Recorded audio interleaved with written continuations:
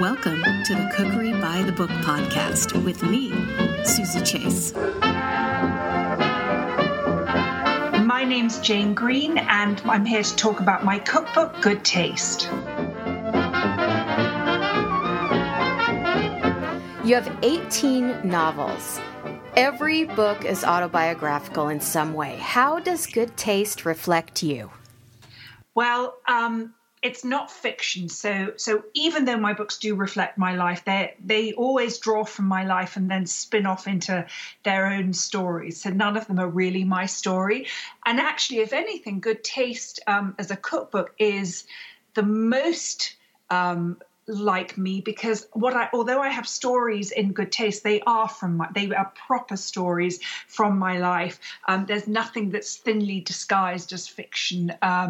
So every recipe is the kind of food that I cook, which is easy, delicious comfort food, because the truth is that I kind of feel that when you have people over to your house to serve them a meal, it's not really about the food. The food is largely irrelevant. It's about comfort and warmth and nurture and feeding people the kinds of food that makes them feel safe and nurtured and loved.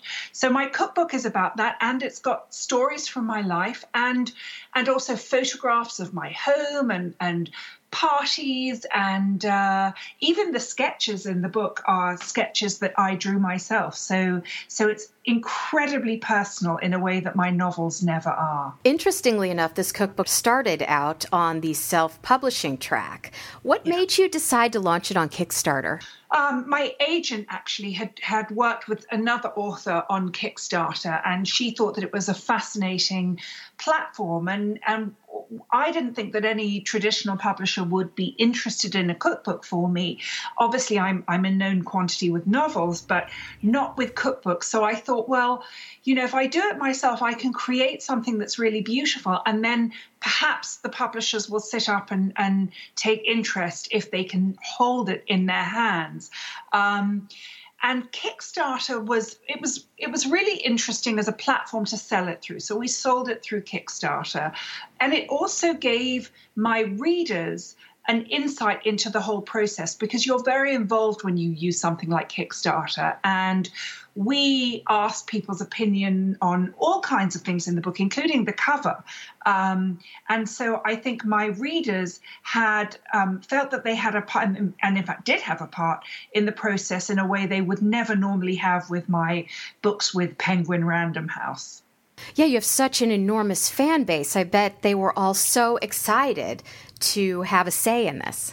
Yes, I think they really were. It's one of the things that people still say to me when I'm on tour, that they really loved getting an insight into how books are published and what goes into it. The holidays are upon us, and you're not a big fan of hors d'oeuvres. So when you have people over, what do you put out to snack on? I think that so often over here we fill up on hors d'oeuvres, and there are amazing hors d'oeuvres. But what that means is by the time you sit down, you're not hungry and you don't appreciate the food in the same way. And I have to just tell you, the very first wedding I ever went to in New York, it was a huge wedding in some very smart hotel, and there must have been 300 or 400 people. And I'd never seen hors d'oeuvres like it. And the hors d'oeuvre hour, the cocktail hour, went on for about an hour and a half. And there were just trays, mountains of food, and stations and sushi and filet being carved. And I ate until I was stuffed. And much to my horror, at the end of the hour and a half or a couple of hours, one wall at the end of this room opened up to reveal a dining room, and we were then expected to go through and sit down and have a 5-course meal. Oh my gosh. Yes, it seemed like the most shocking waste of food. And I decided then and there that hors d'oeuvres are sort of pointless. So to answer your question, I tend to put out nuts. I have a recipe for spiced nuts in the book, which actually are delicious. People go crazy for them. So I'll often put out some spiced nuts. Sometimes it's as simple as potato chips. every now and then guilt gets to me and I will succumb and I will put out a cheese platter. And people demolish it. And again, I would much rather they bring that appetite to the table. Good Taste has a lot of one-pot dishes, a lot of casseroles, and every recipe has a story. How did you choose these particular recipes for the book? I have to be really honest and say that they were, I think, my best ones. A lot of these recipes came from my mother, my grandmother. I created a number of them. They're recipes I've collected and adapted. And I suppose the criteria was that they had to look and taste as if you have slaved over a hot stove for hours, but they have to be incredibly easy to make, because the truth is, we're all busy. We're all incredibly busy these days, and none of us has the time to cook. And I also think, I went to culinary school. I went to the French Culinary Institute, and I learned to cook very fine French food. But that isn't the kind of food that I'm interested in preparing for people when they come to my home, nor is it the kind of food that I have the time to prepare. So I really wanted it to be easy, and I wanted people who don't cook to be able to cook from this book. Dispel the English food myth for us. It's interesting because whenever I hear people say these days, oh, English food is terrible, I always say, shh, keep that quiet, because actually all that proves to anybody who knows is that you clearly haven't been within the last 15 years, because the English food has changed incredibly. And some things I think we've always done really, really well. We've always done great stews and casseroles, and steamed desserts, and sort of they're quite thick and stodgy, but sometimes in winter on cold nights, that's what you really want. And the other thing is, we have incredibly talented chefs in England now, and we have people like Gordon Ramsay and Jamie Oliver, and the food, certainly in the cities in England, is, I think, as good as anywhere else in the world, if not better. Two of my favorite novels of yours are Jemima J and Mr. Maybe. A lot of these sort of ridiculous scenes that happen, well, not a lot, but some of them are drawn from my own life. And that's when the autobiographical element comes in. It's never my life completely, but these little random stories often make their way in. And years ago in my 20s, I had a new boyfriend, and I hadn't met his friends, and I was meeting them, and they were all coming over for dinner, and I decided to impress them tremendously by making a Thai green curry. Now, this was back in the very early 80s, and there was no Thai green curry. There was no Thai food in London. It was back in the days when English food was pretty awful. But somehow I got hold of a recipe, and I decided I was going to make this. And when I went out to buy the groceries, the recipe called for 4 large green peppers. And I got to the grocery store, and they didn't have any large green peppers. They only had these teeny tiny peppers. And I remember thinking, well, maybe 4 to 6 of these tiny peppers would equal 1 large one. So I bought over 20 of these tiny green peppers. And of course, they were the hottest peppers in the world.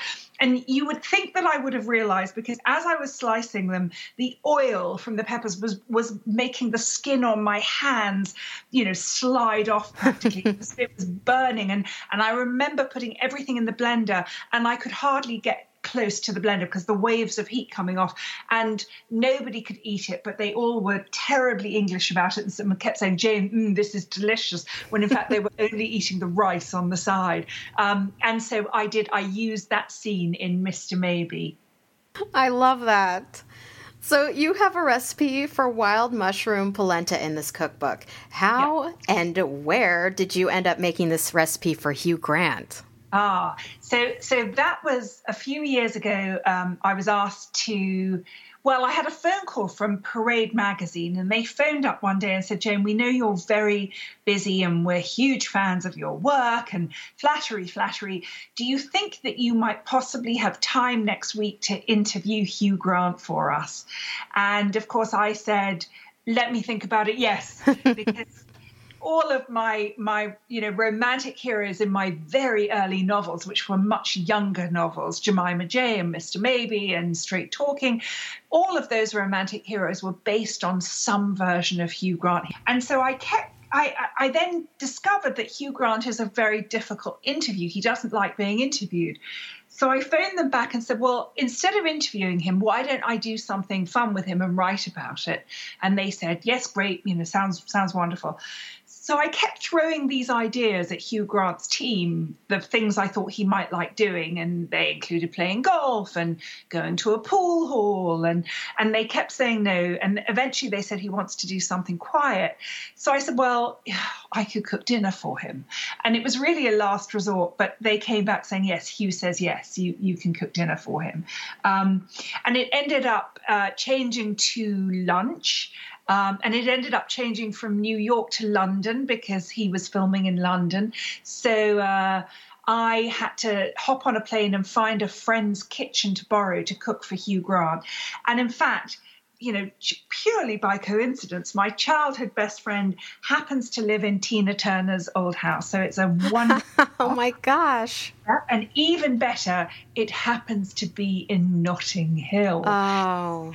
Yeah. So of course, I borrowed her house for the day, and I cooked him this wonderful meal I did a roasted tenderloin of pork with a fig, prosciutto, and sage stuffing, and wild mushroom polenta, and a plum tart tatin with vanilla ice cream. The other night, I made your recipe for curried pea soup on page 40. Yeah. It was a simple, gorgeous soup. Now, was this your mother's recipe? Yes, this was my mother's recipe. So many of these recipes are my mother's, and she is a wonderful cook, and her criteria is much the same as mine. It has to be easy. The only thing is that when she gave me as a gift a few years ago her recipe file, which was the file that she had started when she first got married. So 50 years ago, she started this recipe file. And I remember there were all my little childhood doodles in it. I had a thing about drawing witches. So there were witches all over it. and my mother's recipes. The problem is that my mother is as slapdash as I am with recipes. So, which is why I'm not really a baker, because it's too precise. So all of her recipes had to be deciphered and tested, because they would say things like, for the curry pea soup, it would say things like peas, onion, stock. I mean, she never had quantities. And so I had to sort of, work my way through and try and decipher how, I knew how the recipe was supposed to taste, but how we actually got from her just general ingredients with no quantities to the finished product. What do you have coming up for 2017, and where can we find you on the web?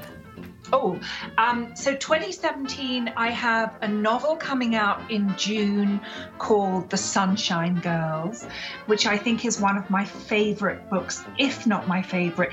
It's much more similar to the books I was writing a few years ago, like The Beach House. And The Beach House was set on Nantucket with a cast of characters and a very warm story about discovering a family, your family of choice. And that's very much what The Sunshine Girls is. What else do I have planned? I am trying my hand at a young adult novel. We will see how that goes. I do have some exciting movie news with The Beach House. Oh. Yes, and also there may be another book with some exciting television news, but I can't say anything about that until the contracts are signed. But it's busy as always, and really fun, and there will be lots of writing, lots of cooking, lots of herding cats, chickens, and children in my house in 2017. Oh my gosh, I cannot thank you enough for coming on Cookery by the Book podcast. This has been fun. Oh, it's been my pleasure. Thank you so much for having me.